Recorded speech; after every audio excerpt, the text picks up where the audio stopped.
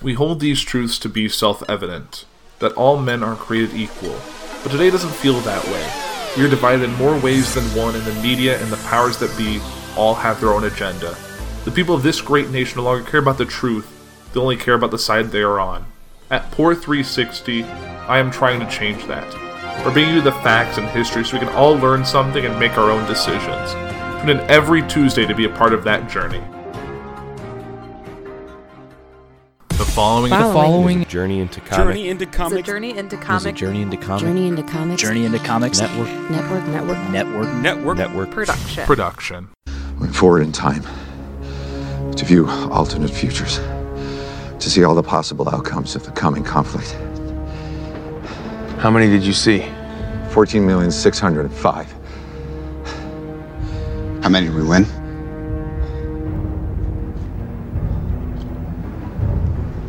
One. Ladies and gentlemen, you are listening to Journey into Comics, the podcast that's dedicated to everything nerd. With your host, the Podfather himself, Nate Phillips, and introducing his new co-host, Tyler McLaughlin. You should have gone for the head. What's up, ladies and gentlemen? Welcome back to another episode of Journey into Comics. This is Journey into Comics 267. I am your host, Nate. Today, joining me, welcome back yet again, the greatest gift to podcasting. Jesus. Is your intro of me gonna get like more and more grandiose like every week? I think so. That's the whole point of this. Welcome back, king of all podcast co-hosts, Lord Almighty of podcasters, Tyler. I am the Messiah of podcasting, and I'm here to soothe and elevate your ears and your brain meats, and really just pretend I know what I'm talking about for a couple hours, and I'm a false Messiah, truthfully. Oh, boo earns. I think you have. That was super anticlimactic. I was like, oh my god, he's the Messiah of podcasting. I could see it now. Journey into Comics 267, the Messiah of podcasting. You know, and then you just like drove that one right down the toilet. Well, any true like if I said I was the Messiah of podcasting, I would be like I just picture myself like standing up on a podium, like a Red Skull talking to Hydra, like, I am Hydra, I am, basic, not like Hitler, because, I mean, obviously that's what Red Skull was modeled to kind of emulate, like, the Fuhrer. Totally. But, like, I obviously don't want to make any comparisons for myself to Hitler, because, obviously one of the worst human beings to ever exist, but, like, imagine just for a moment, if Red Skull was not a Hydra agent and he was someone that was helping the Avengers or, any other good aligned superhero organization, in the history of Marvel Comics, Red Skull would be a hell of an asset for anyone, for any team, any organization, whether it's S.H.I.E.L.D., S.W.O.R.D., throw any single one of them out there, and Red Skull would be a hell of an asset. I just bullshit my way through it, man.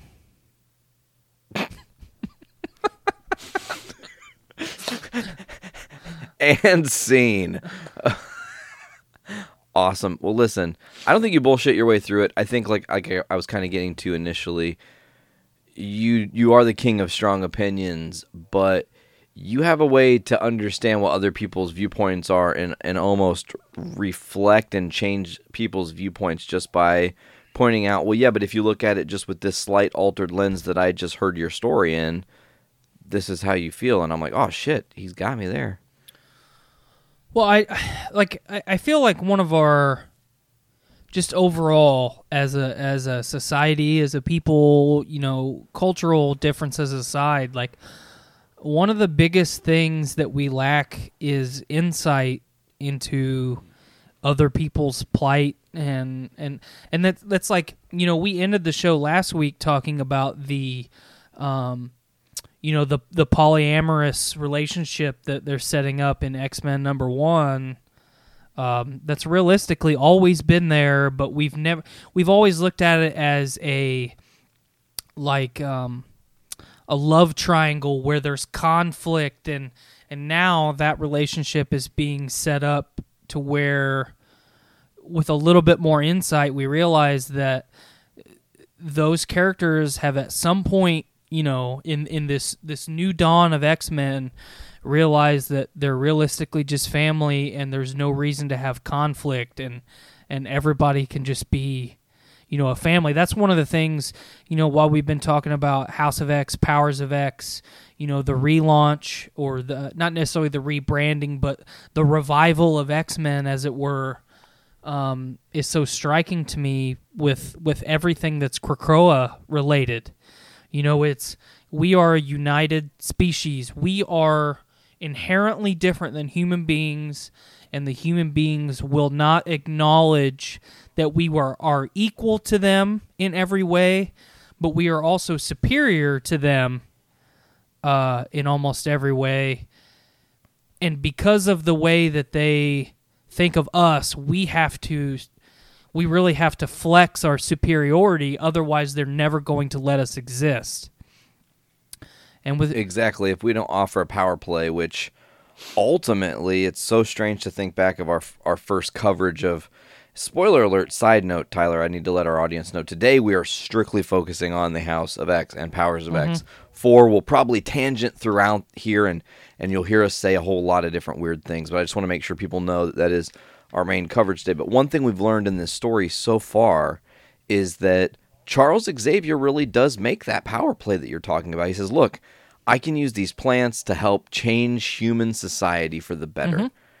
Get rid of disease, change the memory, all these things. But you're going to give me my actual piece of pie that I'm due. Right. And as we've been seeing all the ways that this has unfolded and them kind of scratch and claw their way through this story, you do find that the mutants have realized unity comes first. Absolutely. If they are united, they will stand against any threat. And they prove it time and time again. I think this story, especially considering, spoiler alert to this point of our coverage, I've actually finished it, so I know how it ends. I know what's happening, and I know what's coming. But I just think that this story does a really great job, and we'll continue to go through it, of setting up a world that's believable, that you could be almost like, man, that could be us as Earth. If we just got our shit together a little bit, and especially too, like as we've talked a lot as far as the series goes up until this point, about how we're seeing a little bit different perspective of Magneto. We're seeing a little bit different perspective from Charles Xavier's point of view, and I think the theme, at least for the first 4 issues, if you really just want to narrow it down to those 2 characters, is the changes that they have made just across the board in their philosophy, in the way that they carry themselves, and the things that they say, and the lengths at which they're willing to go. It's all a desperation move. Because you put it perfectly when you said Charles finally made the power play. We will give you these incredible gifts to basically leave us the fuck alone. And I know that even after I give them to you, you're not going to leave us alone, but I'm going to do it anyway. Just humor me. It's almost like, at least for this series, I feel like, I joked around about being the Messiah and stuff at the beginning of the show. I feel like Charles Xavier is Moses trying to lead the Israelites out of Egypt at this point. He's got to, for their survival. Yeah, he let my people go. Because, even though the mutants are superior in almost every way, we could talk ad nauseum about all the ways, and just in this series, how mutants are superior to Homo sapiens, but they just want to be left the fuck alone, man. They want to coexist with humanity, and humanity will not let them do it. So now Xavier and Magneto, the two most powerful figures as far as faces go in the entire mutant kind, they're ready to make some power plays, and they're going to do whatever it takes to make that happen. Well, and I think that the really interesting thing about that is that they again know that if they don't do everything, if they don't leave it out on the table, they've already lost. And I think that one thing this book does a really good job of is continuously reminding you that while Charles makes this power play, we see into the future throughout the series of this did not change a fucking thing. They still came after the mutants. There were still Nimrods created. There were still Mother Molds created. There were still all these other things in all these other capacities trying to take out mutants. Right. And can they ultimately overcome it in every reality? And it's a very daunting task when you think about how much Jonathan Hickman and Marvel is like kind of in the playbox of X-Men going, okay, we're scrapping this idea. We're going to make this idea mean a lot more now and be way more poignant. This character that doesn't really hold a lot of weight in the series, will pull her in and make her like the biggest, most important character in the rebirth of our entire series. Like, everything they're doing is so risky, but I really think it is paying off. And I totally agree, especially, we've talked kind of here or there about how, the changes between Xavier and Magneto, but one of the biggest ones besides Moira McTaggart is Apocalypse. We have seen, at this point in the series, we have seen multiple issues where Apocalypse isn't necessarily the main character, but he is at the forefront of everything that is happening in the issue, and we are seeing Apocalypse operate in a way that we have never seen him operate before, which is great. He is the big. I made the joke when we did Big Pop Apocalypse. Yeah. He's like the progenitor of their species. He is the perfect mutant in every way. And he's finally cohabitating with the rest of the mutants, which I feel like part of the reason they have decided to write that character that way now is it's a little bit of foreshadowing to where if Apocalypse can cohabitate with mutant kind, then there's no reason that Homo sapien, that humankind, can't cohabitate with them. But then it just compounds. Exactly. But then it just compounds, and no matter, like you said, no matter what they do, the humans just won't fucking back off.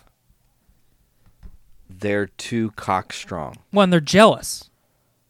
Very well said. I think that is something that does not necessarily get touched on enough in these comics, is the jealousy of mankind. You nail it, because they see mutants. Mutants have these insane abilities. I mean, I'm a basic human, Homo sapien right now. I'm not going to lie. There are some mutant abilities that I fucking want hardcore. Right. Of course I'd be jealous if that actually existed.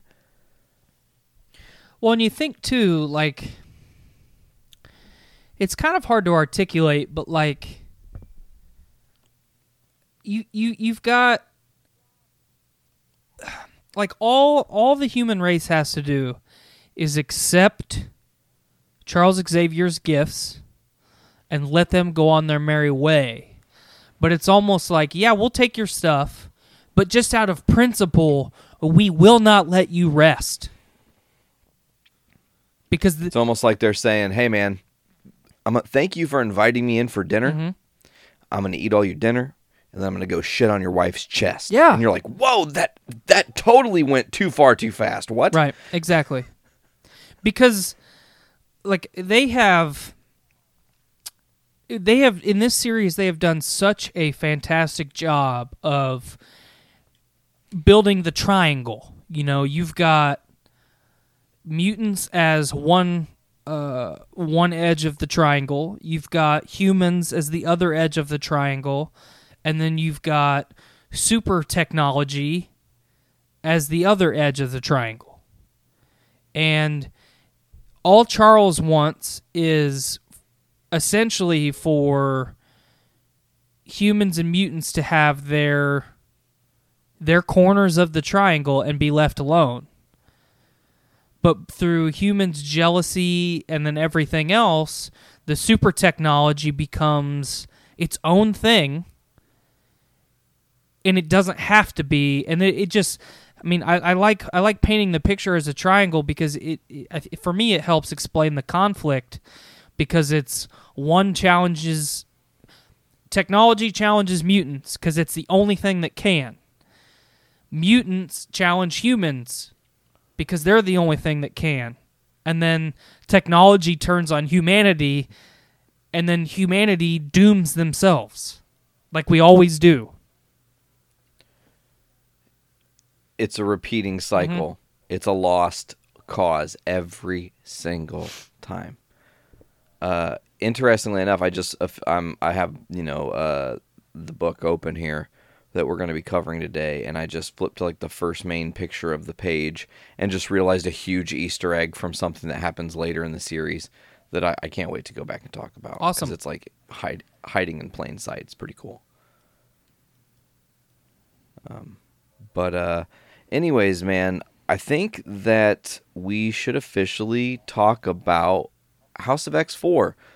Now, the last time we left off, for the folks that were listening to us, we were talking about House of X3. Mm-hmm. We had talked about the mutants trying to infiltrate the Mother Mold. They were, they kind of set on a mission. They were going to take the 4 columns and destroy them, and that was going to set the Mother Mold off into the sun. And there was resistance. The mutants were met with resistance. And we kind of got left on this cliffhanger where it seems the X-Men are toast when we come into issue 4 of House of X. Mm-hmm. First page we get, man, is a dossier page talking about mutant extinction events. Well, and I want to talk about kind of the foreword right after the cover art, too. It is as simple as any of these sheets have been. It is a 2-word phrase from Professor X, and it just says, "No more." And this small, white and black page with very little text, it just doubles down on everything that we just talked about for 10 minutes, that Xavier and Magneto and Apocalypse and Mutant Kind, they will take it no longer. Which I think sets this issue up very, very well. Absolutely. This is kind of... I can't even reference that because you haven't seen Breaking Bad, but this is the difference between them in the past going half measure and now going full measure to ensure their safety. So we look at the mutant extinction events. We talk about Genosha, which was a Sentinel genocide done by Trask. 16.5 million mutants dead. During House of M, the decimation happened, where mutant erasure happened by the Pretender Wanda Maximoff. 1 million mutants were depowered permanently. In addition to the 2 mutant extinction level events, recent history has seen an uptick in the incident of human-on-mutant violence. The increased number of mutant births since the Lights has only served to provide more opportunity for these human-on-mutant crimes to be enacted. They go on to show a list of crimes that are committed by various people. We're not going to list them all. Obviously, we talked about Trask, we talked about Maximoff. William Stryker's on there, killing 414 mutants. Then we go back to the mutant population. Pre-Genosha was 17,508,236. Total mutant population of Earth was only about 0.0025%, a very, very small percent. Pre-decimation, there were... the mutants overall lost 16,521,618. Remaining population on Earth down to 0.00014%. So 1,000th of a percent? 1,000th of a percent, yeah. Post-decimation, only 198 mutants are left. Remaining mutant population, Let me count these. There's a lot. 0.000000029%. Wow. Which I'm pretty sure is like a 2/millionth of a percent. So as you see, and we just talked about previously, to go back to everything we had said, the mutants have lost a lot. I mean, they have been whittled down from millions of mutants to less than 200. That is it's genocide across the board. If you look at it, I mean, if mutants were a real kind of people, they've just pretty much been like totally wiped off the face of Earth. And in all reality, for no reason. Yes, very, very, very well said. Well, I think we kind of touched on that earlier, too, with how it's actually based on jealousy more than anything else. Right. But to now officially get into it, when we're in the book here, we've got kind of a scene that's going back to the team that was left on Earth before the remaining X-Men went to Mother Mold to remove this and take this offline and shoot her into the sun. You've got Magneto and Xavier. It looks like Storm. Which this is the first time that we get to see Storm and Beast realistically so far in the series. Yeah, Beast is kind of hiding in the background. Good eye on that. He's on the computer over there. And then these twins that were with the White Queen, I'm pretty sure, right? That's what those girls in white are? Yep. Okay, so they all link up together and essentially bring forward some sort of vision of Jean Grey. Yeah, so like Professor X has, portable Cerebro now.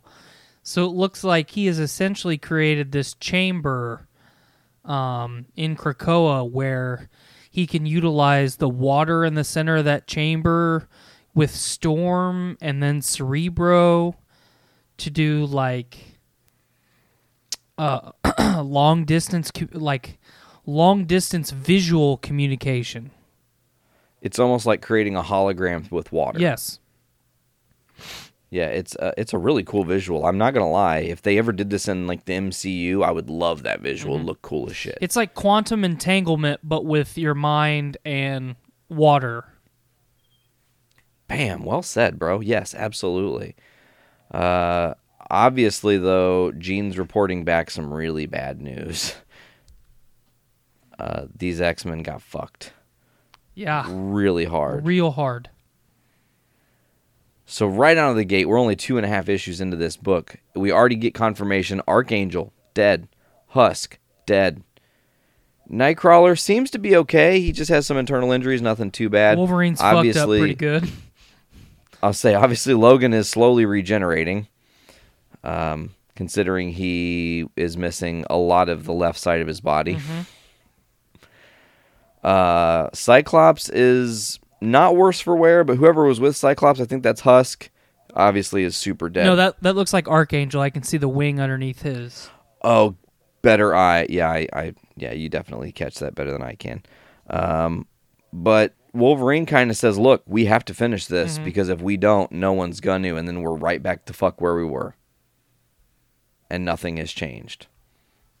I really like this next page. We get Nightcrawler teleporting each strike team member to each pillar individually, and just the visual of like, Scott teleports in, Mystique teleports in, Nightcrawler's doing his thing, but fucking Wolverine just comes right out of the gate. Claws are already out.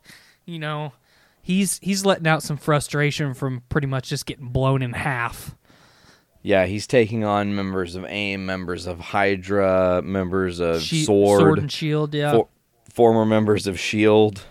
I mean, he's pissed, and he is not going to let it be hidden. And I do think it's interesting. So, Nightcrawler bamfed everybody to their different spots, but it's like that he bamfed Wolverine to a spot he knew. Like, okay, there's lots of guys. We need some people killed. Yep. Go at it, Logan. Have fun. Like, I understand your frustration, bro. But this is really, I mean, honestly, when you look at this issue, very, very, very, very toll-taking issue for the X-Men. Well, and because it only gets worse. this is something that I wanted to bring up too, especially now, we've talked about Logan's kind of battle royale that he's got going on there. The Mother Mold, everything that the Krakoan mutants are trying to stop at this point, it's, what did we say this was called? Project Orchid? Orcus, yeah. Orcus, thank you. These groups, especially, I mean, Hydra's one thing, but like Sword, Shield, like some of these organizations, these people have worked hand in hand with to stop major threats. And here it is. I mean, this is it's polarizing because everything that these like Sword and Shield specifically have done with the Avengers and with X-Men and pretty much any major super group on Earth or close to Earth, I guess it would be the way to phrase it. They did all that. They took the help with open arms, and here they are still fucking them. You know what I mean? It's a pretty interesting allegory to today's geopolitical climate. Absolutely. I mean, not to dive too much into politics today, but I'm looking at you, Syria situation that's happening right now. It's interesting to note in all this, too, that, and maybe this is just short-sightedness on my part, why do we not see, I mean, and correct me if I'm wrong here, but why do we never see Mystique really use her powers in this issue? I don't know. I would imagine it's kind of like a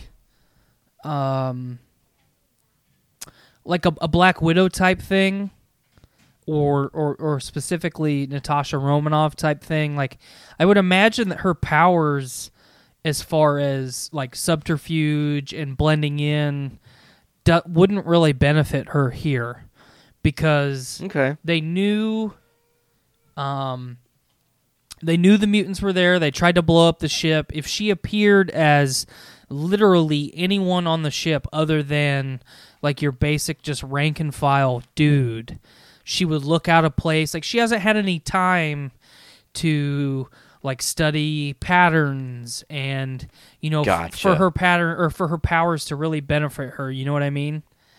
She's done no reconnaissance.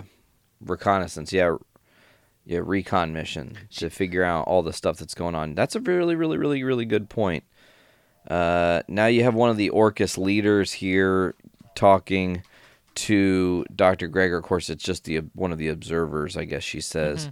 But she essentially says, look, you have to make the call. I can't just sit here and let us die. I also can't do anything until you are the one that actually speaks it into existence. And then we get, the transition where we start hearing the columns departing from Mother Mold. Real quick, this character,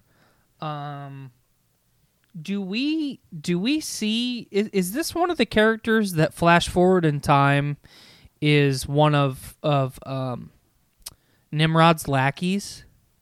Like one of the librarian type? Well, not necessarily one of the librarian type, but like the girl that says she's the observer, is she the one that becomes that red cyborg, you think, maybe?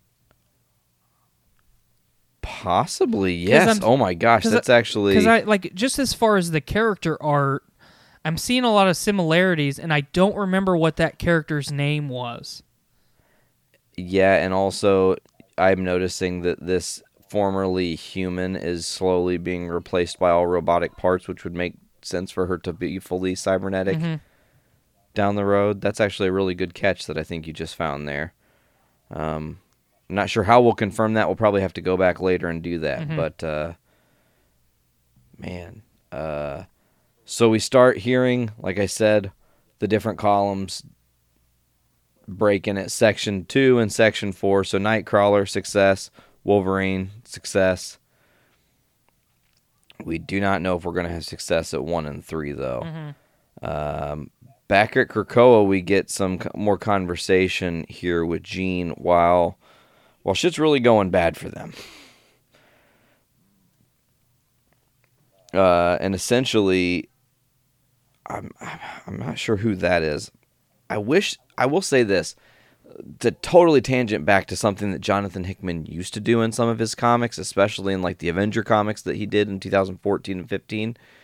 First page of every comic, do you know what they did? Give a cast? A roster list, yes. So you could see a face and go, that's that character. I won't forget that now. Yeah, because like this whole scene that we get here, Jean Grey is obviously updating everyone on Earth. You've got Jean and this character that we can't really establish who she is. I think it's Lady Deathstrike, because when you go to the next page, she's got her that like transformative look, but I don't know if they've made X-23 look like this now, so I'm not sure. And that's what I was going to say. I'm not really sure. I guess it could be either one.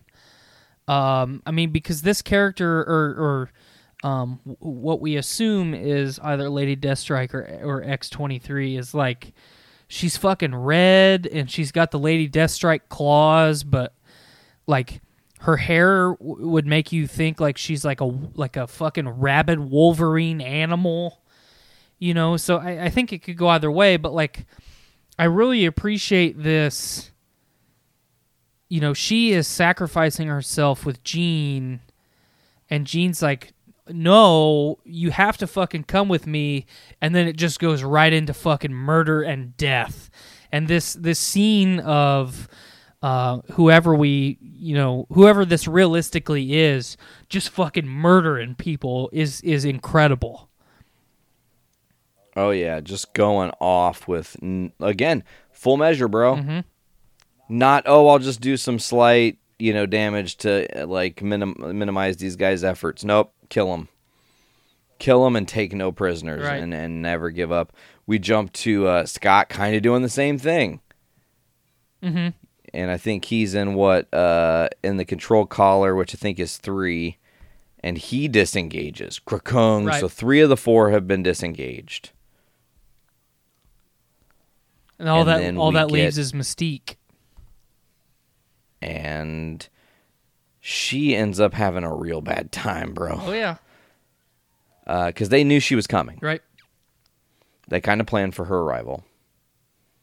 How do you stop a mutant? Well, you can't really stop a mutant other than to just catch them off guard, which is totally what happens to Mystique when they open up a hole in the spaceship and suck her out into fucking space. Yeah, they straight fucking jack open an airlock and like the Alien or Alien Queen, they fucking blast that bitch into space. Yeah, she did. Yeah, that'd be a bad way to go, man. Yeah, and let's see. I'm trying to look at. I found some notes about this, and I was trying to see if they had anything about the Lady Deathstrike. So in the next panel, while you're looking at that, the character that Nate and I were trying to figure out who she was in the future, if she was this cybernetic person or a totally unrelated character altogether. Like, you see, she's got a mechanical arm. She's got the red and white suit. I think this is the same character. Just way back in the past, obviously. Okay, so I actually have confirmation on that character, and the robot character's name is Trinary.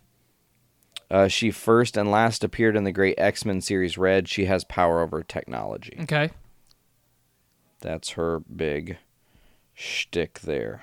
Damn it, I'm trying to find about this Lady Deathstrike character, and they're not talking. They're talking about everything, but, hold on, I'm almost there. Bear with us, folks. Yeah, I didn't have this planned as much, Hopefully my voice sounds a lot better this week. Last week was the week, or the day, at least, because we recorded all of our shows the same day for me. The day of technical difficulties. I recorded my end of last week's episode totally through my computer speakers. I did not mean to do that. So It didn't sound bad, and I have confirmation, and we're wrong. We're all the way wrong. It's very confusing. So this is actually Monet. okay. And the character Monet seems to turn into a state similar to Penance, which is another character. Right. Which means a bit of a long story. When Monet was introduced, she was actually 2 kids in a trench coat. She was being portrayed by her younger siblings who could combine together to look like her, while actual Monet had been turned into a mute shell that her older brother called Penance had done. However, Penance seemed even more animalistic than this version Monet is embodying on the page. I think the purpose here is to give Monet a very cool visual distinction as well as power-up moment. Okay. So we were totally yeah. wrong. Yeah, it's not Lady Deathstrike. See, this is why, again, I'll say it again. Hickman, you fucked up not putting... That's my only complaint about this series so far, not having a character sheet that I can look at. Yeah, know we who the we fuck have praised, and I think we can say it plain. I mean, this is a very confusing at times, convoluted story, especially with it being a dual story, a dual issue series. And our only complaint is with this many characters that are. I mean, obviously we're going to recognize Charles Xavier, Marvel Girl, or Jean Grey. We're going to recognize these people. Characters like Monet, we're not going to recognize because realistically, this is the first time I've ever heard of the character Monet or Penance. So. And I'm pretty sure they've been mentioned earlier in the series that we've actually read, but they're so limitedly mentioned Right. that if you're not...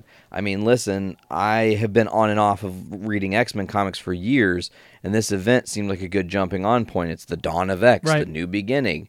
And if you're going to give me the new beginning, I need some understanding of the old end, I guess, is the way I'm saying. But I know? guess in his defense, on the opposite hand, though, I mean, the character just sacrificed themselves and now is basically going to be gone forever. So, is it really important that we know who this character is? Maybe not necessarily.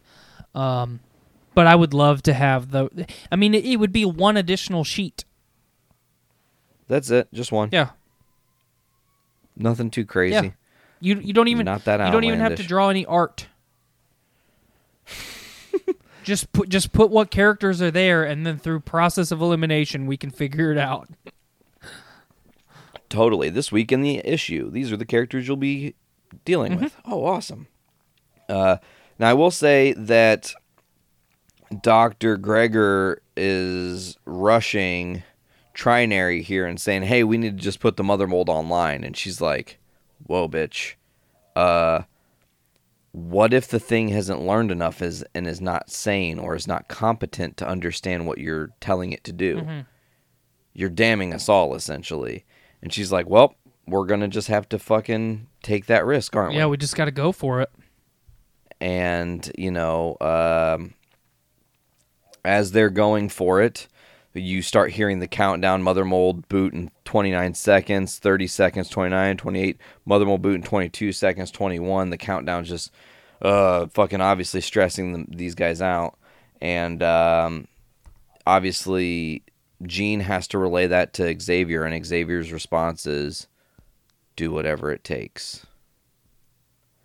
And I think that is a very, again, full measure from Charles here saying, just do whatever you have to. Doesn't matter. Yeah, as an X-Men fan, with the characters, with the main characters that are in this issue, the next couple pages that we've got are pretty. I mean, I'm a pretty simple dude, folks. The easiest way that I can put it is they're a dick kicker. Oh man, are they? I mean, take us through it, bro. So our next scene that we get after Charles Xavier basically saying, do whatever the fuck it takes to get this done. We cannot afford to lose. We see the Mother Mold continue to come online, and we get a very nice station profile where you've got Wolverine and Nightcrawler on one side looking through like an observation platform, and then you've got Scott on the other side, and they're communicating, and Wolverine and Nightcrawler are like, we can do this. And like Scott is leaning on the glass with his head down. He's not looking at him. And it's killing him, but he says, just do it. So Nightcrawler and Logan teleport basically to the Mother Mold. But we get a nice little chunk of dialogue between Logan, the unkillable mutant, basically, and Nightcrawler, and I wanted to read that. So, Please do. Nightcrawler says, "You ready?" And Logan says, "So I gotta ask, you still think that there's something waiting for us on the other side?" And Nightcrawler, being the religious person that he is, he said, "Worried about your soul, Logan?" And Logan replies, "Just wondering what someone like me should expect." And this next panel is super, like, you could not have done the art for this panel. You could not have, the dialogue is perfect. It's Nightcrawler putting his hand on Logan's shoulder, and they face each other with pure respect and companionship with each other. Nightcrawler says, "When you wake from this earthly slumber, my friend, look for me. I will be there waiting for you." And then they teleport, and it finishes radiant and with open arms. So it's like, we're bros, bro. We can bro this up. We're going down to the end together, and we're both fighting the good fight together. And the plan is obviously really smart. You got 3 of the 4 columns out. You bamf to the last one and just have Wolverine go fucking apeshit on it. Right. But it's incredible, the art. I have hyped up the art of every issue. This might be the most impactful, the most well done, because the first panel that you get on this page is you see them teleport, and then immediately Nightcrawler is just done. He's gone. He's vaporized because they are instantly. They are in space next to a sun. Like the temperature, the radiation, whatever you need to justify or throw out there to justify Nightcrawler being gone, he is instantly fucking vaporized. Everything, dude. Everything is the justification for his demise. And like just the image of, as soon as they teleport, like Logan takes a fraction of a second to shield himself from basically his doom, and then he just lets that go and just starts hacking and slashing. And it says, and there's this nice little dialogue bubble from, I assume this is from Mother Mold. It says, if man made me, then they are God, and you are Titans, their spoiled lineage. But while you war, we children sit in judgment of those above us. We judge and find you both wanting.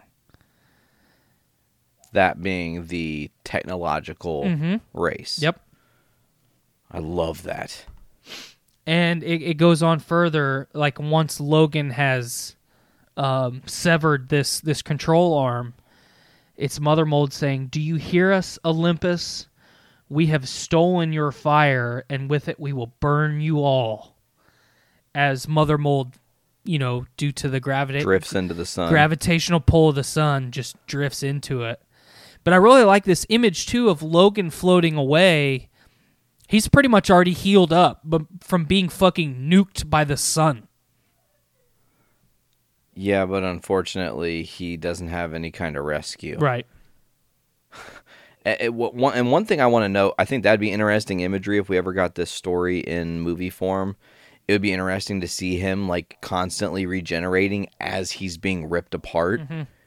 Because you got to think that's how it's happening. As part of him is regenerating as he's hitting the parts of the Mother Mold, other parts of him are ripping off and starting the regeneration process. Right. And it's like a constant ebb and flow of that. It would be really, really interesting imagery to see. And then, you know, the mother mold drifts off into the sun, and I felt this was like choked me the fuck up. The Scott with his hand on the glass still, he finally looks up and says, "Bravest man I know."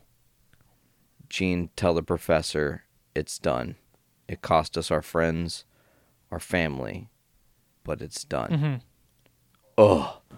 Just like crush me now in a fucking trash compactor. Oh yeah, Jesus. it's a fucking, like I said, it's a dick kicker, man. Brutal. But like it immediately goes to, like you go from the sadness of Scott losing, you know, the majority of everyone that's near and dear to him, to, oh shit, I got to get to Jean. You know, we got to get home.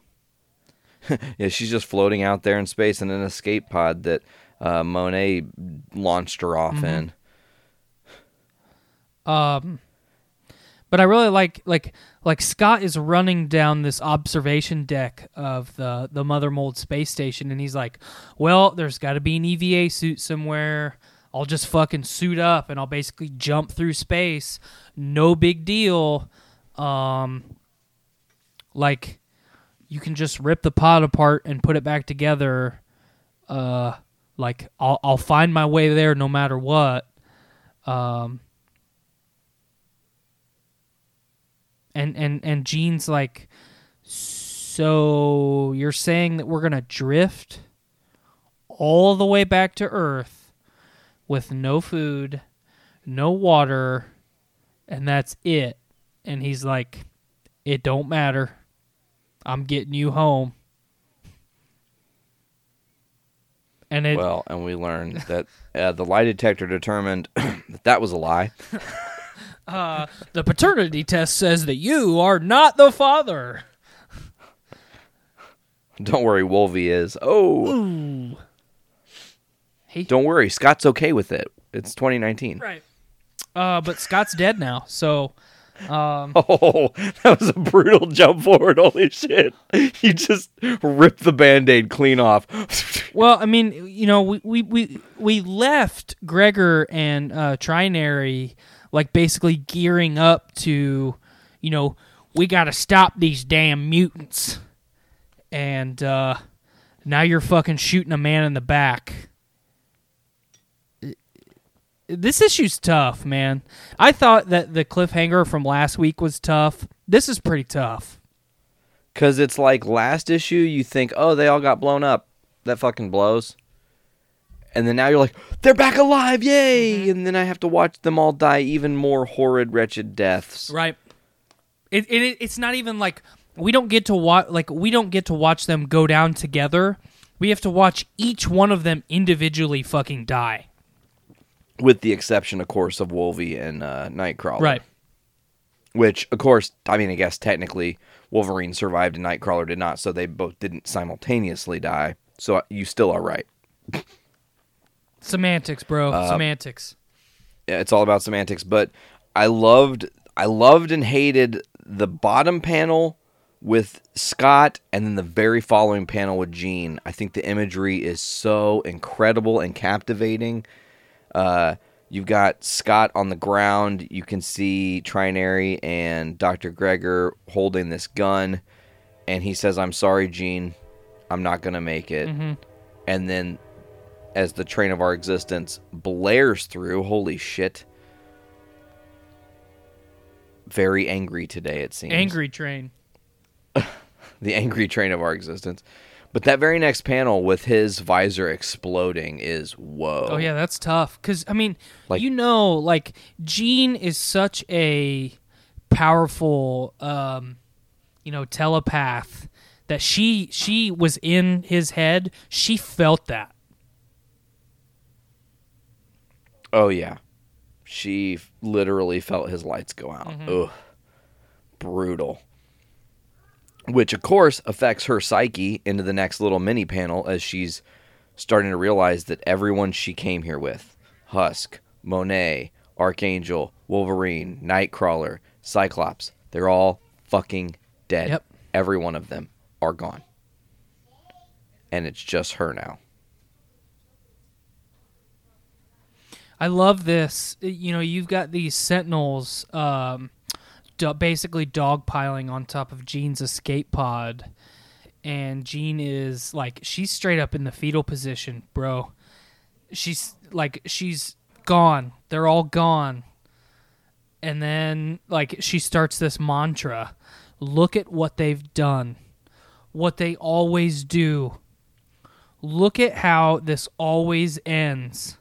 With fire and death and the funerals of our children. And then she just fucking goes apeshit. Yeah. Every victory, every triumph, defeat. And, of course, you have a absolutely gut-wrenchingly broken Professor X sobbing in the pool of Krakoa, saying they murdered so many of us, the world has grown used to it. This is just how things are for those people, for mutants. No more. And that's where we started the issue, if you'll remember.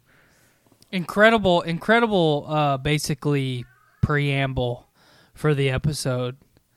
And then, you know, kind of the epilogue pages that we've got are just a continuation of that theme, no more. It shows the genocides, you know, look at what they've done. The last stand of the mutants, I imagine, is what that newspaper article says. And then the final image is just the words "no more" in super contrast with the background of Professor X crying on the ground, fucking broken and defeated. It's incredible. This is 100% my favorite issue in the series. Fuck yeah, man. It's a mixture of two things. It's extraordinarily impactful, okay? The story that it is in itself, self-contained, is very impactful because it's like if you took House of X3 and Powers of X3, or I fucked that up, House of X3 and House of X4, and said this is a little story we're going to tell in its own pocket world, it would stand alone as an amazingly powerful story. Oh, the mutants are on this mission, and all they have to do is stop the fucking humans and the Sentinels again, as we've always done. Right. And they still can't do it. Ugh. And you got to another thing. Oh my God, I just thought of something really interesting. Since technically we've pretty much been led to believe that Cerebro has been a part of Xavier since mutants were found, I guess is the way to say that, or like known in modern society. He pretty much has in one way or another felt or visually witnessed more than anyone else the lights go out for all these mutants that have been lost. Oh, yeah. I mean, much like you were saying with Jean and Scott, the same could be said for Professor X, and that's like, just like, you had to watch all those mutants fucking get fucking destroyed. Ugh. Not a fan of that. Okay, well, before we move into the next chapter of the story, I gotta know. I mean, I know the answer. It's got to be a 10 out of 10 for you, right? Absolutely. I mean, could you give it an 11 out of 10? Is there any extra oomph on this issue that makes you want to give it more points? So if the last issue and this issue were one issue, it would be an 11 out of 10. You think they shouldn't have split it up? I think that's the problem. I like that they split it up. I love that they left last issue on a cliffhanger.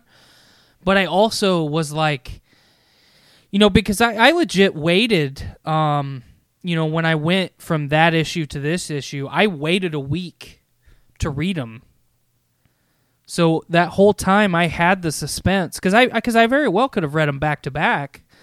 Totally. But it just like I wanted to feel that weight. No pun intended there. The weight of the issue, and it fucking hurt to read some of those panels for this issue. So overall, combined, 11 out of 10. Separate, 10 out of 10. Okay. I do agree this was very impactful moment in the series. This is almost the full-blown game changer because you wash away, and I think this story, you said it really good earlier, it at times can be a little hard to follow per se. But being the very big operative word there, they pulled it right back to the X-Men we know and love, right back to like kind of our moment in time, and they just fucking straight up bodied us, man.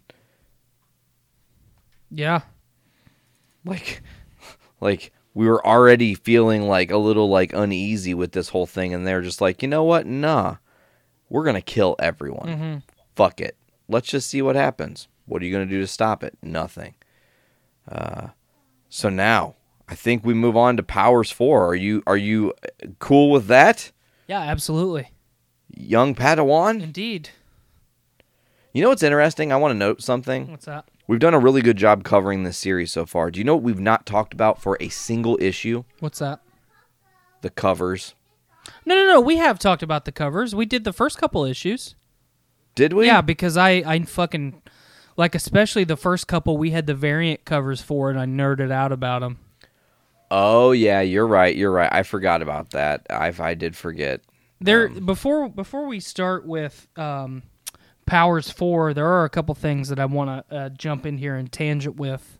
Sure, please do. First of all, I again want to thank anyone that listens to this show regularly, but I also want to thank anyone that has listened and enjoyed and continued to listen to our coverage of House and Powers of X, just because, you know, Dr. Ian Malcolm in Jurassic Park has the famous phrase, life finds a way. You know, life also finds a way to get in the way of things that we enjoy. Through scheduling conflicts and technical difficulties and sickness, we are still trying to do our due diligence and do our best at covering this series, because I truly believe that, you know, we have ranted and raved and praised and jumped up and down and cried a little bit and smiled and laughed, and we have had the entire run of the human emotional spectrum when it comes to this series, and I hope that you all have enjoyed it, because I know Nate and I sure as hell have. I mean, I'm but I falling also in love want with to- the X-Men again. Yes.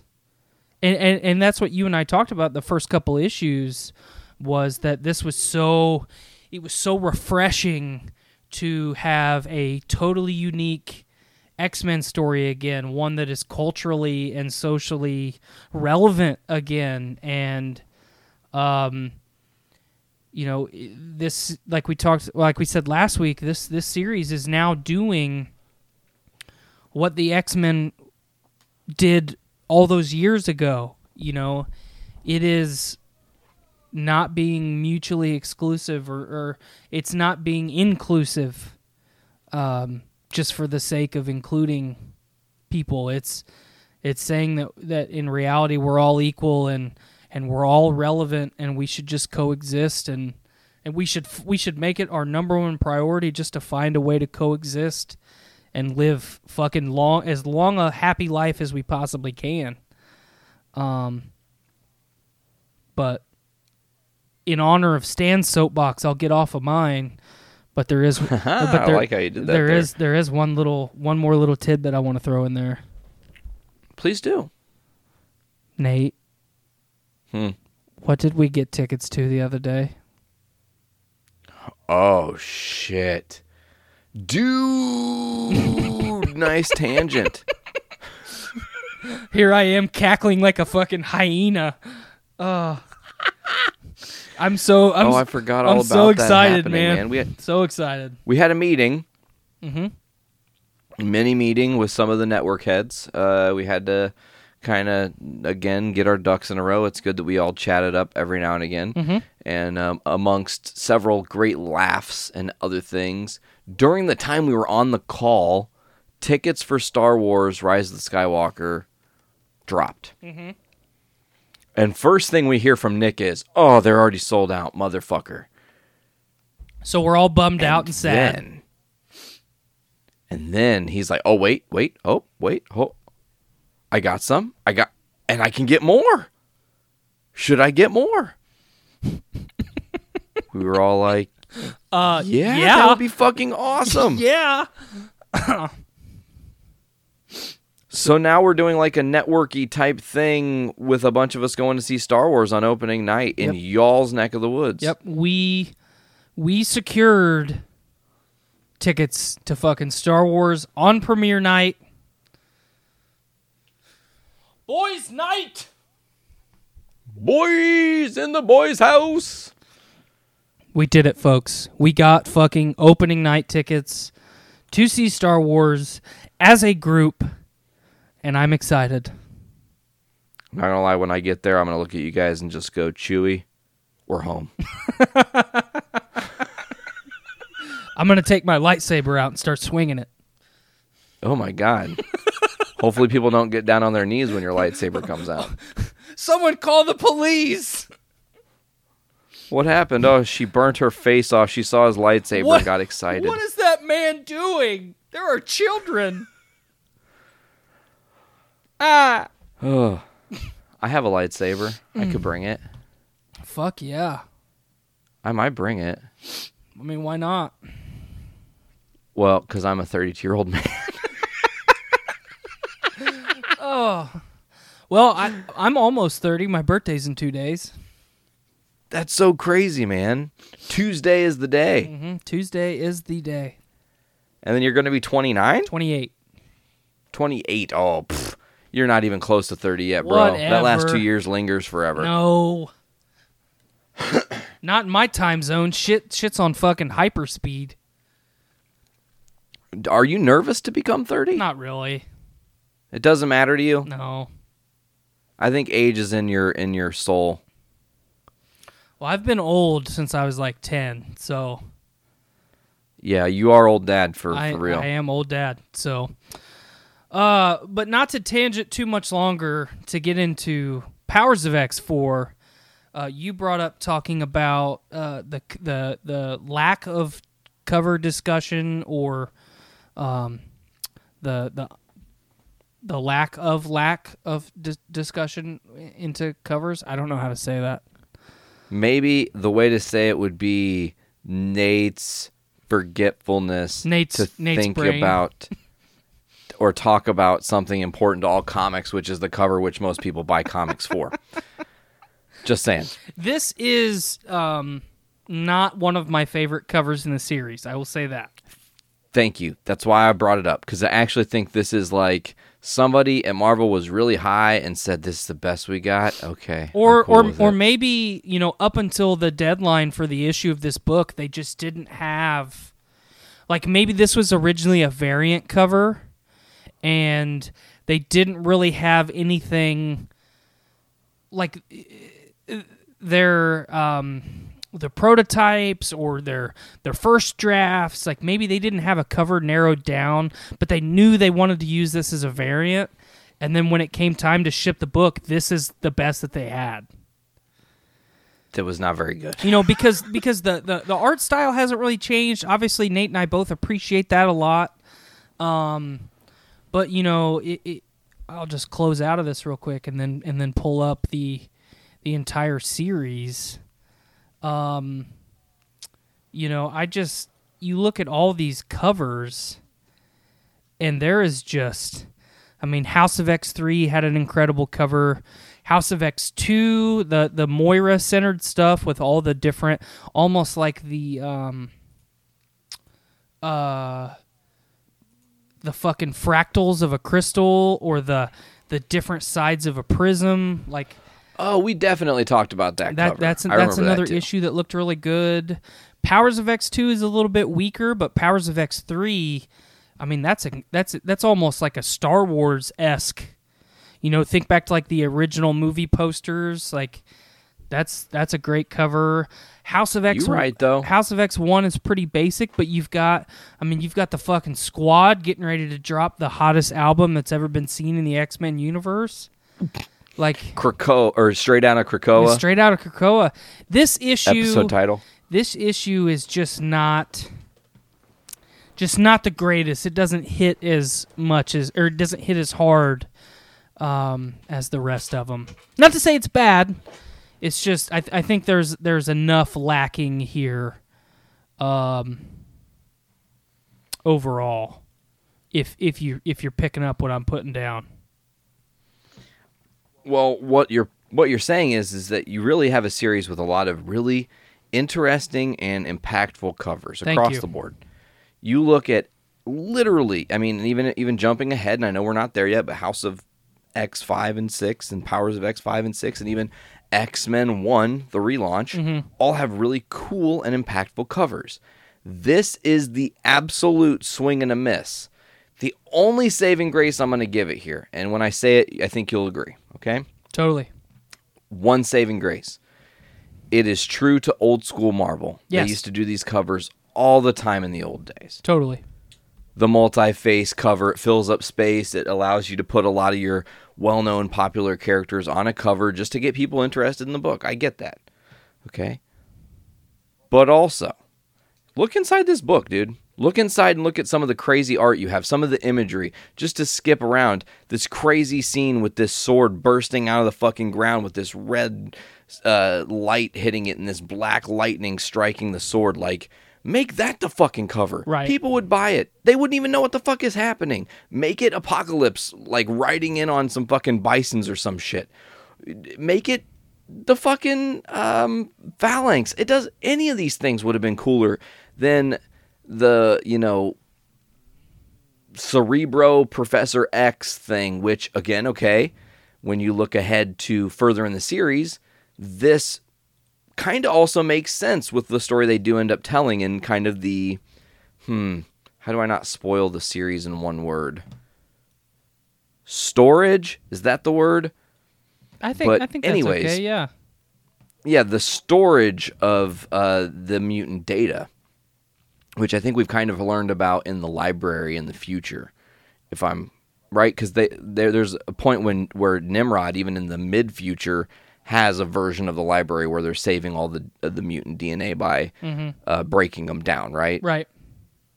In the goo. In the goo. Forgot about in the goo. That's another good one. Anyways, and then, like I said, another thing with Xavier here, you look on this cover and you have a lot of subtle references to people throughout the series. And, yeah, we can move on from covers now. First page of the dossier sheet here, we've got another Professor X quote. "I fear our needs will far outlast our desires. We have many hard choices ahead of us." Whew. They just had a lot of hard choices, bro. For him to say that's like, fuck. That's awful. Anyways, Right. let's get into it, man. Let's start talking about it. All right, give me just a second here. Sure. I mean, you can go ahead and start, but I'm trying to fix something. Okay, well, as we have another train of our existence showing up to attempt to ruin our day and drop it like it's hot, we are back in X-Men Year 1, so this is around the original comic books of Uncanny X-Men and stuff.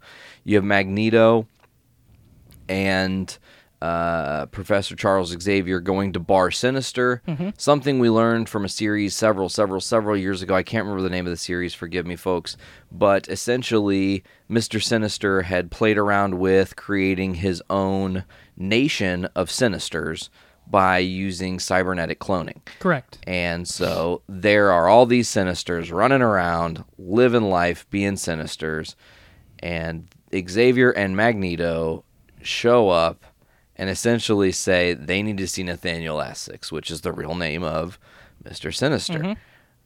I loved all of this interaction with these three. Yes. 4, I guess you'd say. You've got essentially they, use their mutant powers, which is Magneto pulling a dude with his magnetic powers, it looks like. One of the guards, possibly.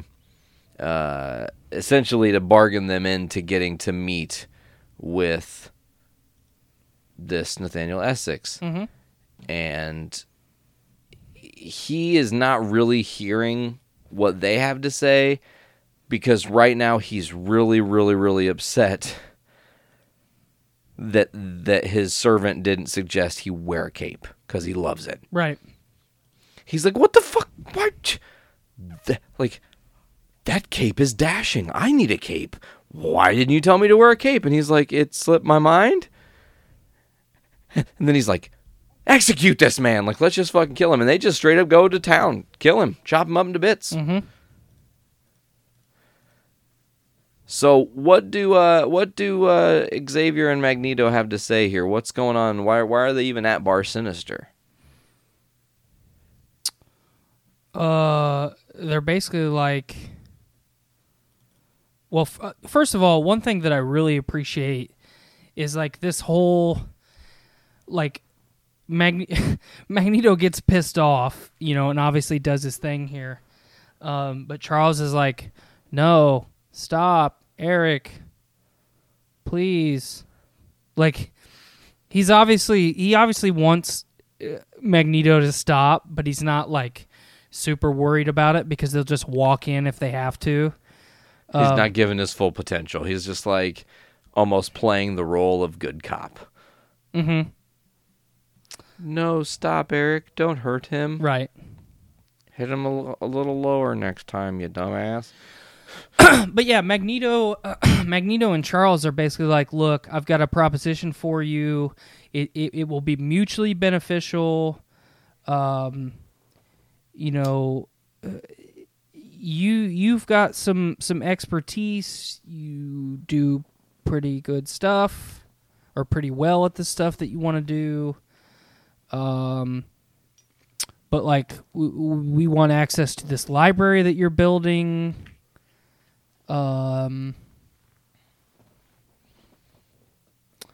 Like they're basically just like, look, we need your help. And I mean, it's kind of hard to articulate because, like, as at least as far as the stuff from Sinister's perspective, you know, there's been a lot of foreshadowing and mention of his character in the book up until this point, but like they haven't really painted his personality or his image in any way. Like at this point, he's just like a philanthropist, mob boss, like dude. You know what I mean? Yeah, he's very, very aloof and not giving away his viewpoint's not a good word. Mm-hmm. His position Yes. on things. Perfect. He's definitely just like almost kind of playing a comedian when we first see him. It's just like this whatever, and they try to like bargain with him saying like, look, we've seen what's coming and what we're trying to accomplish, you're going to want this as well. And if you don't, things are going to be even fucking worse. And he's like, no, you know what? I've, thought about this, and he's not into it. However, we are on an island full of Mr. Sinisters. Mm-hmm. So the current Mr. Sinister that we're watching and listening to his diatribe gets his head blown the fuck clean off. Oh, yeah. To another Mr. Sinister, who is the Mr. Sinister with the mutant gene. Mm-hmm. And he definitely wants to help them out. But he says, my mutant power is overthrowing tyrants and being absolutely fabulous. And I love that Magneto's like, I can see that. I really like, as you go through the next couple panels, like he can, like, Charles is laying it all out. The real Mr. Sinister comes up. And he's like, yeah, like, cool. I'm really vibing. And obviously I'm saying this super casual, but he's like, yep, I'm in. We're partners now. And then I really like Charles just goes right for it. Like, he's in Sinister's brain, and here's what you're going to get. First, you need to begin the good work that you basically alluding to all this good work that you say you're capable of. And then I need you to forget why you're doing it and that we were ever here until the day I tell you to remember. And then we go to another dossier sheet titled The Red Diamond, all the best news and gossip from Bar Sinister. Oh, yeah. And I'm so excited to talk about this one page. I think we should definitely read through this, so I'll take the first couple and jump in wherever you want. Sure. Sinister Secret number 1. He's trying to pretend that no one noticed he was wearing red shoes, but this truly sinister sinister isn't fooling anyone. Sinister Secret number 2. And speaking of fashion, the Whisper Network has turned into a roar regarding the return of this trend-setting mutant who was cut down in his prime. Will someone please tell all these mutants to stop wearing human clothes and join the stampede across their island full of flowers to the flower that's the fullest? Sinister Secret number... Go ahead. I was going to take Sinister Go ahead. Secret number 3 unless you wanted it. No, go ahead. Sinister Secret number 3. Years ago, a deceased redheaded pretender made a pact with the devil. When she passed on, most believed that any secret she had went with her to the grave. Won't everyone be surprised when they find out not only is this not true, but she left behind a whole lot more than secrets? Sinister Secret 4. While every Sinister has been busy wondering how they might be affected by current events, almost no one noticed what washed ashore. A word of advice to all things Sinister. Don't embrace the revelry, or there won't be anything for you to celebrate. Sinister Secrets revealed. Certain people are wondering where the tyrant-dispelling Sinister got his mutant gene. And while that really isn't an interesting story, whom the DNA originally belonged to is. That's the big one right there. Mm-hmm. Who do you think?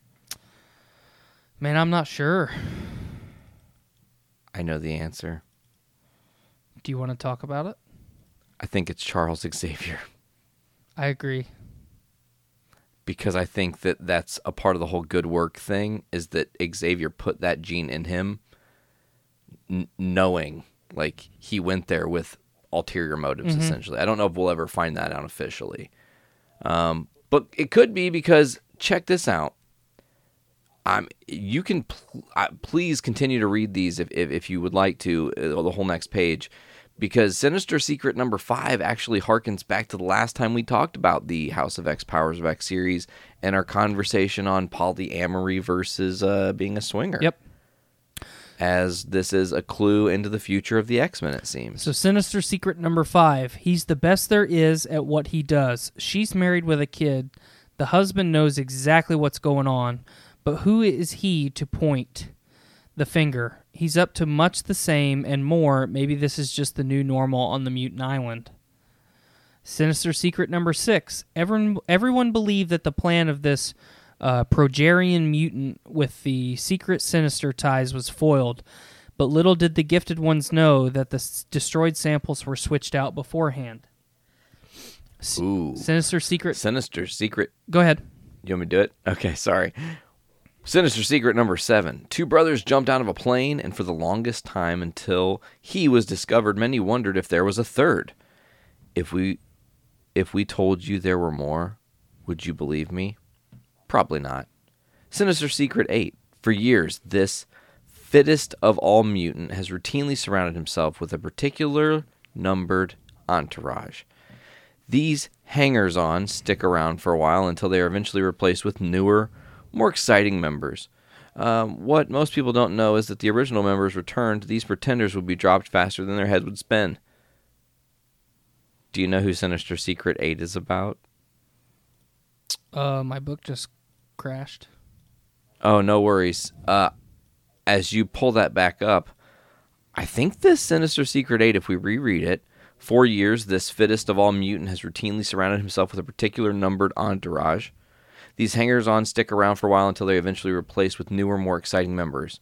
What most people don't know is if the original members returned, these pretenders would be dropped so fast their heads would spin. Gotta be Charles Xavier, right? Yep. Leader of the X-Men, all the different members of the X-Men throughout time and space and history, but if the original team came back, he would drop everything else for them. I think that's dead on. Sinister Secret. You want to take over for 9? Yeah, I'll do it. Sinister Secret number 9. They say the kids are all right, but all is not right in paradise. This non-couple couple has been apart so long, friends are expecting that when they see each other again, fireworks are going to ensue. Is the universe ready? Judging by how unprepared everyone was, excuse me, for what's happened so far, we kind of doubt it. Sinister Secrets revealed. We don't hear this word spoken often, so when we do, it's best to pay attention, because when you square that circle, what took a long time to build can come crumbling down quickly. Number 10, which brainwashed mutant Sinister was replaced long before a certain bald somebody knew and has been in on the game for almost as long as the game was being played? Shh. Ooh. I mean, Okay. I mean, do you think that's a reference to maybe Mystique somewhere in there? Which brainwashed mutant Sinister was replaced long before a certain bald someone? I mean, the Red Diamond, you know. Yeah. Ooh, I don't know, man. Because she's got a red diamond in her head, too. Right? That's an interesting thought. Yeah, no, you got my brain turning like 1,000 miles a second right now at the possibility of that. Because then that could... Oh, dude. What if it's Mystique's DNA that is actually a part of Nathaniel Essex? That's hard to say. Essex. XXX. So back into it, we go to a flashback to the X-Men months ago, version X1. It's a younger team. It's right when they're finding Krakoa. Xavier's showing it off to everybody. But they don't really, I don't think, get it right away. He's like, oh, this guy Douglas, I think is his name, says, oh, this is the secret island where mutants come to die. Fantastic. Excellent choice, sir. Excuse me. Just a quick little bit of clarification here. Mystique does not have a red diamond in her forehead in this series. I thought she did for some reason, but she does not. Does she have a red necklace, maybe? Nope. No. I was thinking of that little white skull that's like right in the widow's peak of her hair. Yes. That's what I was thinking of, but it's not red, it's white, and I'm an idiot. No, you're not an idiot. Sometimes we don't know what we don't know, bro. It just happens that way. Yeah. So anyways, back to it. Xavier's telling Douglas, he's like, you know, this is worth fighting for, but you're the one who's able to decipher any language. Because I think Douglas is Cypher. Actually, I'm pretty sure that's the case. So Professor X brings Cypher here to decipher, see what I did there, what OG Krakoa is saying. Giant ass Groot face. And Douglas is like, oh, hi there, big fella. And there's a bunch of gibberish because it's a tree. Right. Of sorts. And he's like, whoa, okay, no frictives, which makes sense, but the layering is dense. More than I would normally expect. I'm picking it up, but I need more. Ask him something else. How is he feeling or whatever? And they ask him how he's feeling, and he's like, it's not that he Xavier says that he's saying he's sad. Douglas is like, no, it's not quite right. I mean, yeah, you're talking, but it's not as complex or nuanced levels. Xavier friend, island friend happy, friends many years kind of thing. So it's saying that Krakoa isn't sad, but just off, I guess. And then he starts to like kind of uncover this backstory.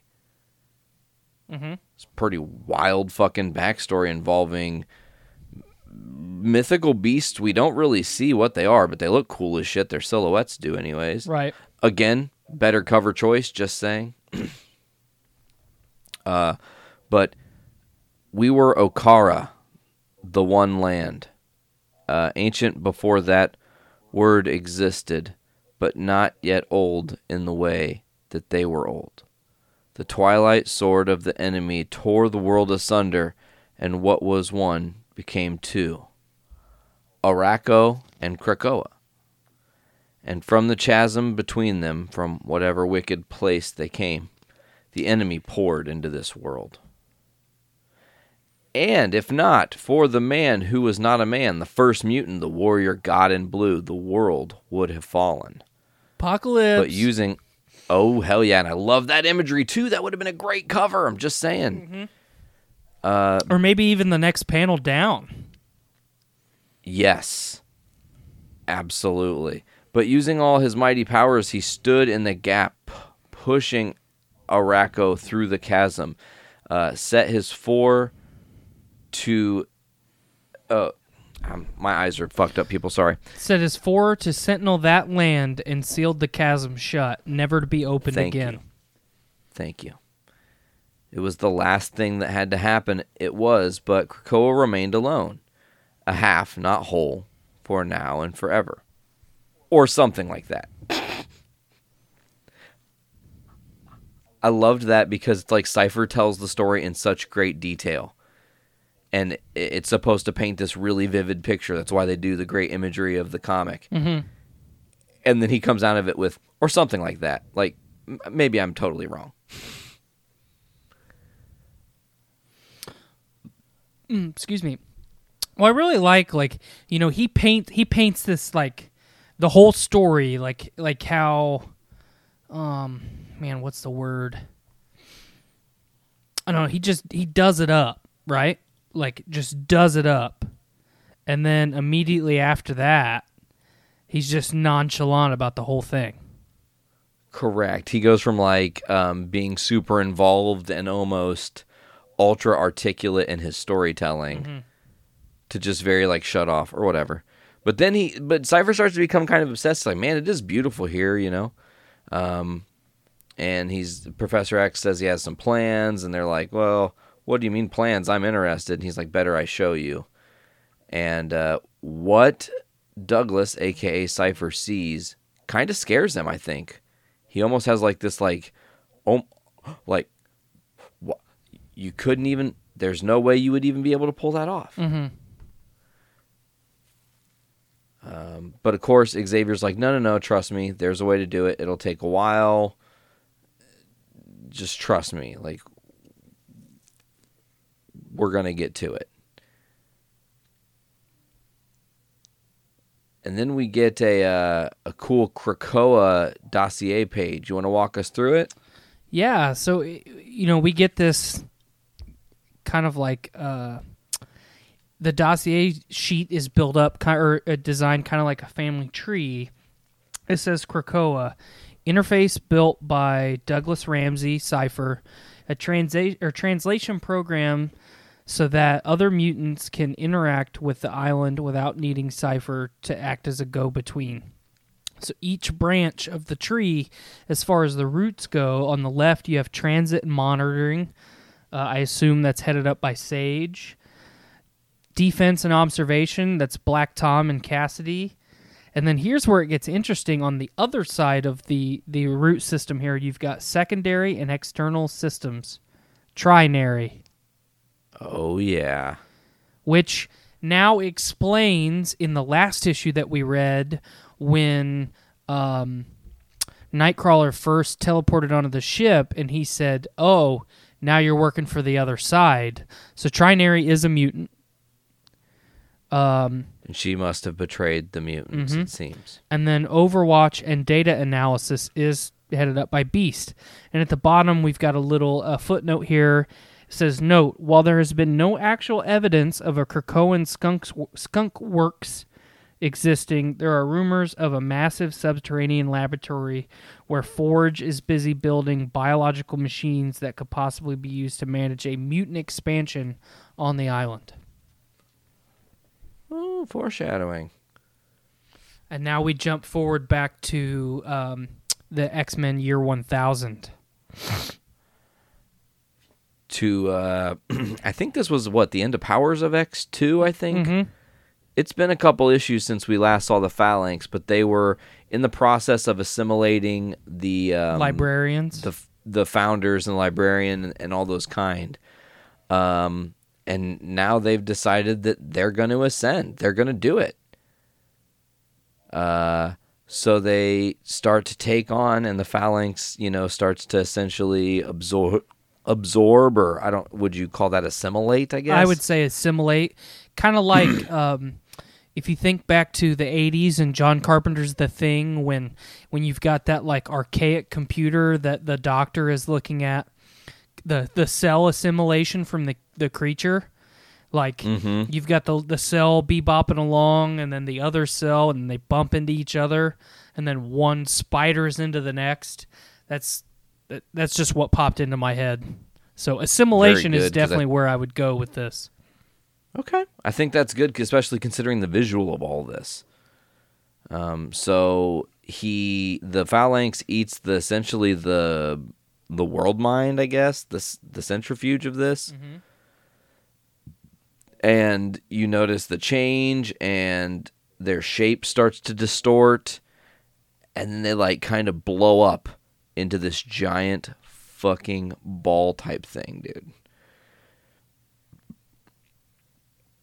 And the one, I think it's the old librarian, says, "Do you find this form? Is this conversion acceptable?" And the thing says, "Await response, await answer." And the Phalanx essentially is, they've assimilated all of that knowledge, all of the history of mutant kind, all of mankind, all of Sentinel kind. I mean, what do you think the purpose of this is ultimately? I don't know, because in the next couple panels, one of the first questions that's posed is, what do they want? It's not what they want, it's what they do. The Phalanx have the ability to integrate any machine intelligence into their collective, which after a period of time, if that intelligence is found useful, worthy, it will eventually ascend and be a part of the greater collective, subsumed into the Empire. And that's coming from little Nimrod bot there. But clearly we now know they find us useful, which should be celebrated. But here you are, not celebrating at all, not one bit. So there's a little bit of confusion here, because the next couple panels is all Phalanx related. And this is where I get confused. Well, because then, the other creatures that are here start to get pulled up and ascend as well. And they're talking, and says everything comes down to a question of cost, doesn't it? The problem is that this method doesn't work with biological entities, saying, we're people. We can't assimilate into this. And... the conversation continues. So the Elder made a host machine, an empty vessel, and copied himself over to it before the Phalanx absorbed it. We just confirmed that he was in there somewhere. Foreboding, isn't it, librarian? That they want us and not you. So you're trying to trick them. No, I don't think there's any tricking them. We just hope we've found a way around the problem. Now to see if they find it acceptable. And that's where they leave the issue. They just dick you down with this Phalanx stuff. They literally just kind of paint you into this strange corner where, from the way I'm seeing it, and correct me if I'm wrong here, Xavier, or a version of Xavier, put all of his knowledge, Cerebro, the whole nines, everything, Nimrod, all that, into this empty vessel that we saw at the earlier part of this whole thing that the Phalanx grabs and assimilates into itself. Obviously it works because it changes the whole Phalanx size and spectrum and is this ball instead of being a human shape. and it's all in the name of seeing if these human-based entities can make their way in as well.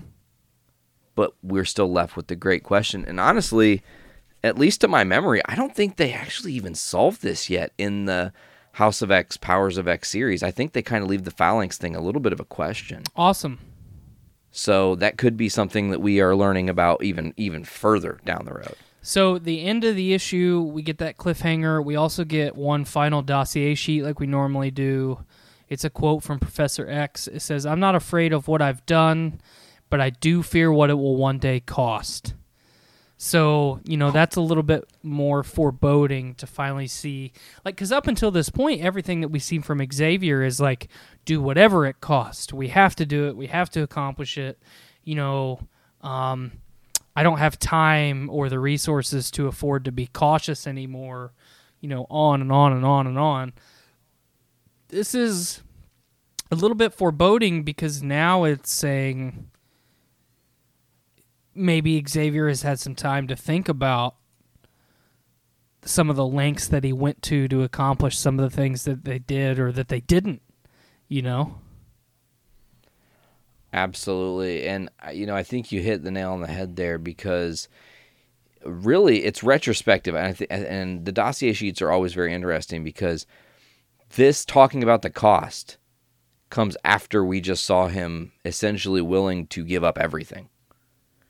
He lost Wolverine. He lost Jean. He lost Scott, for God's sakes. He lost Nightcrawler. I mean, he lost them all. We just covered it just minutes ago in this podcast. You guys heard us talking about it. Right. So he understands that cost. So this is from a perspective of him just like unsure if he's going to be able to, I guess, fork over the dough when the time comes. And we did see that he was able to do that, but it broke him. And I think that, leading into the next, I honestly, man, the House of X5 is the ultimate game changer of the series, in my opinion. When we get there, we'll be talking about that. But leading into that, you just had, we had this really, really dense issue with House of X4 and the ultimate decimation of the mutants. Then we had the bargaining with Sinister. I will say Powers 4, if we were to rate it, I think it's maybe one of the less good issues of the series. Because I think you would agree with me for sure that it's not necessarily a bad issue. It's just compared to the rest of the series, it's one of the ones that are weaker. And that kind of holds true because the ones that we have, other than the last cliffhanger we got, some of the more convoluted Powers issues that are jumping from time frame to time frame, and we're back in time, and then we're forward in time as far as we possibly can go. Those are the ones that we've rated a little bit lower in comparison. Because the story definitely has some disjointedness, and I understand the need to tell the story through flashbacks, flash forwards. We're getting the overall perspective. I feel like maybe what we might do, and I don't know, this is not anything official, folks, don't hold us to this, but it might be worth stating that we may need to just do a full reread of these 12 books after we're finished talking about it on the podcast and just go over it one more time with a fine-tooth comb, and make sure, because there's a lot of denseness in all these. It's a lot of storytelling. That's why Powers of X 4 seems disjointed, is because you get these 3 pocket stories yet again with 3 or 4, 5, 6, 7 different stories going on with really lots of information packed in a small amount of time. Right. It leaves you kind of fatigued, honestly. But I would give this a 7.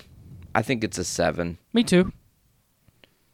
Maybe a 6.5, but it had Mr. Sinister. I loved that character. And I really enjoyed the stuff with Cypher. I thought that was a fun little thing. The Phalanx stuff, in my opinion, is a little disjointed, but we'll see where that goes. All right, man. Well, do you have anything else this week, my brother? No, I think that does it. Yeah, and we are nearing, folks. I mean, here in a few short weeks, we're going to be... And what's really great Tyler, is while the House of X stuff was happening, we got behind because we didn't start week 1 and just like kind of roll with the series. We were already behind when we started our coverage. So we didn't get to stay running. But X-Men is only going to be running bi-monthly and sometimes once a month. So soon we'll actually be fully caught up and be reviewing, hopefully, X-Men issues 1 and 2. Right. In time for issue 3 to come out. And then we'll be on track. Perfect. Because I think this is a really, really cool story. I'm really enjoying it. I don't have any qualms so far with reading these X-Men stories. Totally.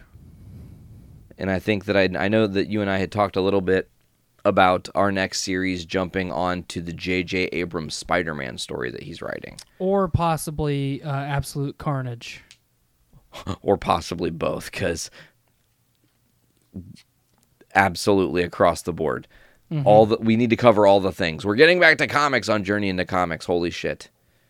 Well, and I think that depending on the series that we're covering at the time, you know, we got behind on this series not intentionally. It's just True. a reoccurring, or not necessarily reoccurring, just events that occurred at the right time to put us behind. Otherwise, it would have been week in, week out. Every week we would have had one issue, and like with Absolute Carnage, the J.J. Abrams Spider-Man series, you know, you and I had talked about maybe doing the 2014 or 2015 the Hulk series, because I've got a lot of interest in that. I think that through all of the series going forward, you know, other than the upcoming or just the recently released X-Men series, everything else will be kind of at our leisure because it's already been out for a decent while anyway. So we'll be able to do, like, depending on the news for a week, we might be able to touch on some news and then go into the breakdown of a series, or just do a totally news-centric episode. I think once we get this done, it'll basically just be week to week. Yeah, which is really exciting for this show. Getting back to the heart and soul of it being that we are journeying into comics, getting to talk about comics has been nice. I think also that if anybody's listening to this, or whoever is listening to this, wherever you are in the world, you want us to review or read a specific story or series, suggest it to us. We want to know what you guys want us to cover. That's the important thing, too. We're not just, you know, strictly Marvel nerds. It's just, this shit's been really good lately, and I'm really enjoying reading it. So. Well, and yeah, I mean, I'm glad that you brought that up, because Doomsday Clock is one that you and Brandon started to do on this show. You've also done The Walking Dead in the past. I would like to touch on Doomsday Clock again, especially now that it's officially done now, right? I think the last issue just came out. Yeah. So especially now that that's done. With the Watchmen series, you know, you and I haven't had a chance to talk about HBO's new The Watchmen show, but I haven't heard great things about it. You know, like I always say with Rotten Tomatoes, definitely take that with a grain of salt, but the critic ratings are very, very high, and the audience score is very, very low. So, and it's interesting because I've seen people who are tried and true fans of the comic, say, listen, this is as close as feeling like the comics as I've seen in media ever, which is important. Now, then I hope you heard me, and it didn't say this is like exactly the Watchmen comic, because that's not it at all. Right. Okay? And that's the thing. It's setting up that universe. What happens in the the universe that was left by those Watchmen and the fallout from those decisions, and how everything changes, you know, and everyone's like, oh, episode 1 didn't have this, it didn't feature that, there were no this, no that, or, you know, whatever it is they're bitching about. And ultimately you're like, dude, it's only the first episode of this entire story. You don't know where it's going to go. Right. You don't know if they're going to have clever tie-ins, and here we are again, where a show is out, only one episode in, and it's being so harshly judged. Correct. You got to give it time, man. Let it grow. Well, and you know, as far as things coming up for sure that we know that we're going to do, you know, it goes without saying that in the next couple weeks, you know, we're at the end of October here, folks. We've got basically 3 short weeks until, or a little less than 3 weeks actually, for Disney Plus and The Mandalorian. So that's going to be big here on JIC when that show drops. Oh, hell yeah. And not to mention, Tyler, I mean, talking about moving towards the end of the year here, we're going to be in the holiday season, boom, boom, and then before you know it, man, January 14th is right around the corner, and Journey into Comics turns 6. Mm-hmm. I have a kindergartner now? What the shit, man? Right. He was just a wee lad when I started, and now he's a grown boy. Just a baby. He was just a wee baby. A baby. I want to eat your baby. Oh, Jesus.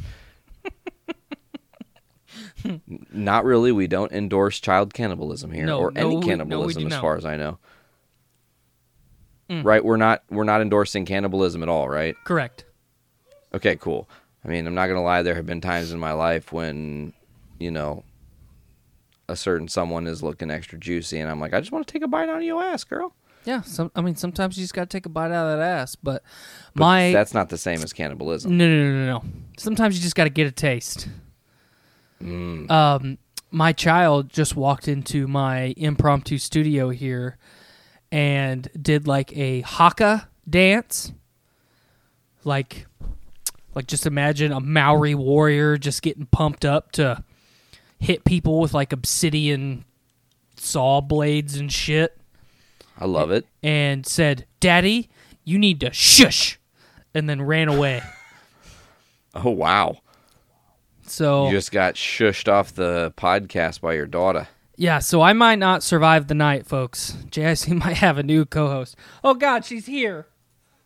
Hello. Oh, Ruby is back on the attack. Can you tell everybody hello? Just say it real quick. Hello. All right. Good job. I'll be in there That was in a minute. great. She did fantastic. I'll be in there in a minute. All right, folks. Well, let's get to wrapping. Since Tyler's getting himself pulled in every which direction, you guys know the drill. You can always check out the Journey into Comics podcast on the Journey into Comics network at journeyintocomics.com. Get us on Apple Music, Podbean, Stitcher Radio, Google Play Music, Spotify, CastBox, TuneIn, and many others. Just search Journey into Comics Network. One feed, it's all you need. Check out Pour 360 tomorrow. More shows later this coming week, folks. I think that is going to do it for us. Tyler, is there anything else you want to add before we roll out? Yeah, regardless of what podcasting service that you check our show out or any of our other great shows on the network, drop us a review. Let us know what you like. Let us know what you dislike. If you can't support our Patreon or us directly, dropping a review helps a lot. So we would appreciate it. Oh, I'm so glad you mentioned that, and I just want to say that it's worth extra gold if you give us a review on the iTunes or the Apple Music service. It just helps to vastly increase our visibility across the world because it is a largely, marketed thing. Apple Music is everywhere. So like Tyler said, make sure to give us a review. We really, really appreciate it, folks. I think that's it. Tyler, you got anything else, man? Nope, I'm good. Take us home. All right, folks. Well, for this week's episode of Journey into Comics, it's Journey into Comics 267, straight out of Krakoa. I'm Nate. And I'm TY. And we will see you folks next week. As always, pop your cerebros off and fill your brains with shit. Later, guys.